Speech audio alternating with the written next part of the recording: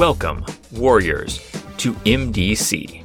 In this series, I'm examining every single goddamn page of the Secrets of Shadaloo supplement for the Street Fighter storytelling game, intent on uncovering the single biggest secret on each page. Every episode covers one page, every episode is short. Secrets of Shadaloo was published in 1994 by White Wolf Game Studio. Today we're discussing page 16 of Secrets of Shadaloo. This is a full-page illustration. It's official Capcom art, which means that it portrays at least one character who is a famous world warrior that we all know and love from the Street Fighter II arcade game, but it also portrays someone else, someone who would have been as yet unknown to Street Fighter fans at the time. Let me be honest with you. Let me give you a peek behind the curtain here. I thought this page was going to be hard to talk about because there wasn't enough. And it turns out to be a page that is hard to talk about because there is too fucking much. So hold on to your eye patch. Let's dive into the history of Sagat. First of all, very basic overview of what we're looking at here. If you're familiar with Street Fighter, you'll know about the character Sagat. Sagat is a Thai kickboxer, tall, muscular, world-class mean mug, kind of a butt chin.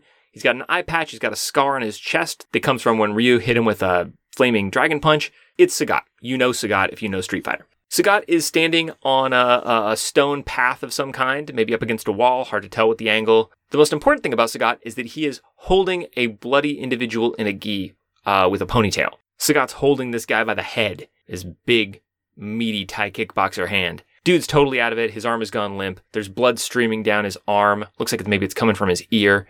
This guy looks like he's dead. I mean, he may or may not be dead, but he looks like he's dead. You can't see dude's face, but it's nobody we've seen in Street Fighter 2. Orange gi, black shirt on under the gi, ponytail, kind of looks like Ryu or Ken, but not quite. Just a guy, right? Wrong. Based on his distinctive appearance, the man that Sagat is holding onto, the man bleeding from the ear, is none other than Dan Hibiki. He is a character from Street Fighter Alpha, which would come out the year after Secrets of Shadaloo.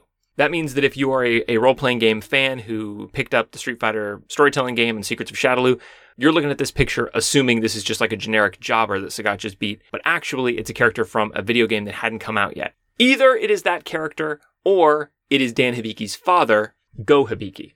There is, believe it or not, backstory to this picture, which in fact I think in the real world actually went the other way around. I think this picture was just promotional art for Street Fighter, since it is official Capcom art, and later creators on the Street Fighter series used the design of the guy in Sagat's hand for a new character and then kind of spun out a backstory so that this image was retroactively placed in Street Fighter continuity. Kind of. More to come. This is extremely complicated. Bear with me. We're going on a journey. Before we're done here, your ears too will be bleeding. So alright, Dan Hibiki. He's kind of like Ryu or Ken, practices the same kind of martial art, Shotokan karate, but he's shitty. He's a bad fighter.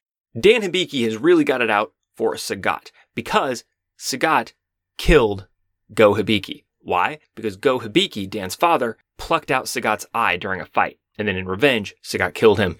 Then when Dan Hibiki grew up, then he came back looking for revenge to fight Sagat. Now here's where it gets tricky. This image is canonical for Secrets of Shadaloo. This is an image we're seeing in a book about Shadaloo, which includes Sagat as a member. This image happened. This is a thing in this world that we're talking about, okay? When did it happen? What are the circumstances?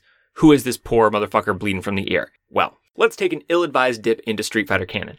Sagat's wearing the eye patch. This is clearly after Go Hibiki took his eye out. Sagat has the scar. Now, Sagat got this scar after the flaming dragon punch that Ryu gave him at the end of the first Street Fighter game, which is typically in the US known not as Street Fighter, but as Fighting Street. Now, in Fighting Street, Sagat already has the eye patch, but he doesn't have the scar yet. So we know that whenever this event in this image took place, it happened after the events of Fighting Street. Okay. Because of Sagat's bio that's coming later in this book, we know that in this continuity, here's what happened with Sagat. After Ryu beat him at the end of Fighting Street, Sagat goes into seclusion in Thailand, then he starts working for Shadaloo after he's recruited by M. Bison. And that's basically around the time that the events of Street Fighter II start happening. We can get into a little more detail about this if I get more specific about the chronology of the Street Fighter Alpha sub-series of Street Fighter, but if I start talking about that, not only are you going to stop listening to this episode, but you might unsubscribe. So fuck Street Fighter Alpha for now. So, if this image depicts Sagat killing Go Hibiki, then it has to happen after the end of Fighting Street, either while Sagat is in seclusion in Thailand, which would be an odd place to meet a karate teacher who lives in Hong Kong, or while Sagat is working for Shadaloo during or immediately prior to the events of Street Fighter II. That's pretty hard to fit into the timeline, especially given that Go Hibiki's son, Dan Hibiki, is going to show up to take revenge for the death of Go Hibiki in a Street Fighter Alpha game, which happens before Street Fighter II. So I don't think this is Go Hibiki. I think it's Dan Hibiki, which is the obvious hypothesis and is supported by some things we see on screen in Street Fighter video games. Notably, we actually see Sagat holding somebody by the head like this, who looks just like Dan Hibiki, in a video game. It happens specifically when Ryu fights Sagat in the Thailand stage in Street Fighter Alpha 2. As the two of them are squaring off, Sagat's holding Dan, and then he tosses him off screen and goes and fights Ryu. Now here comes the big twist. Despite the fact that we've established this is Dan, by the fact that we saw this happen on screen, this never actually happened. It's weird about fighting game continuity that we see a lot of different things on screen depending on which character you're playing and which story you're playing. But obviously, every time you play Street Fighter, you're playing as somebody.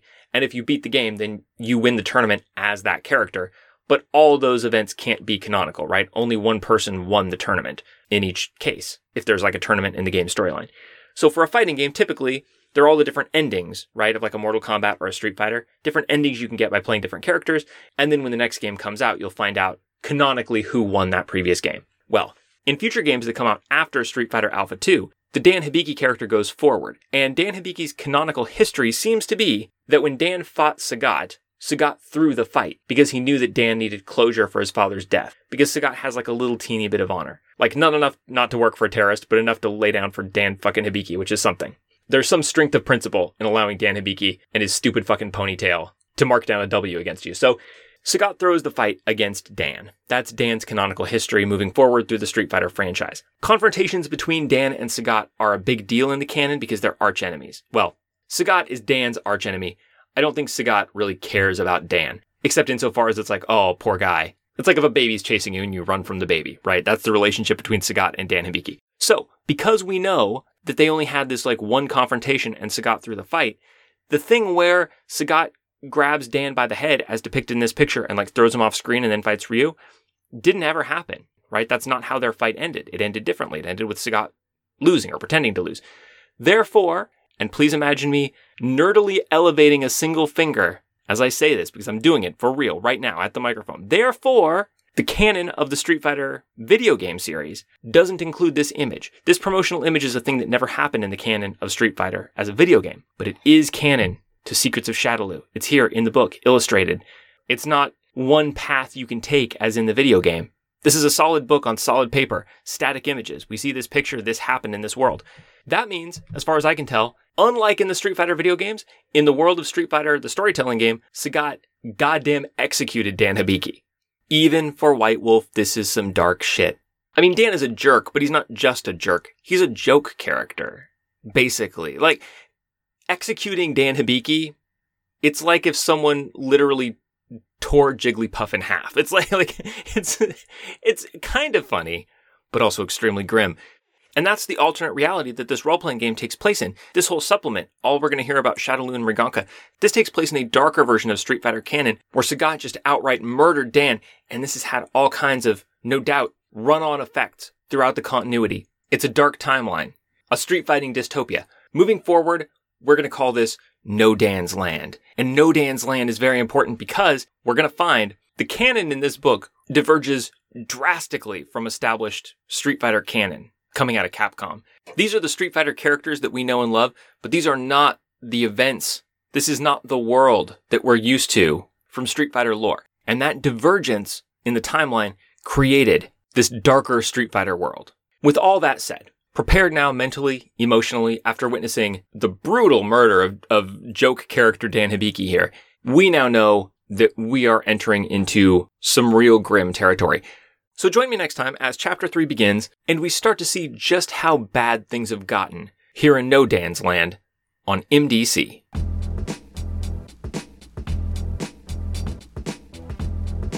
This has been MDC.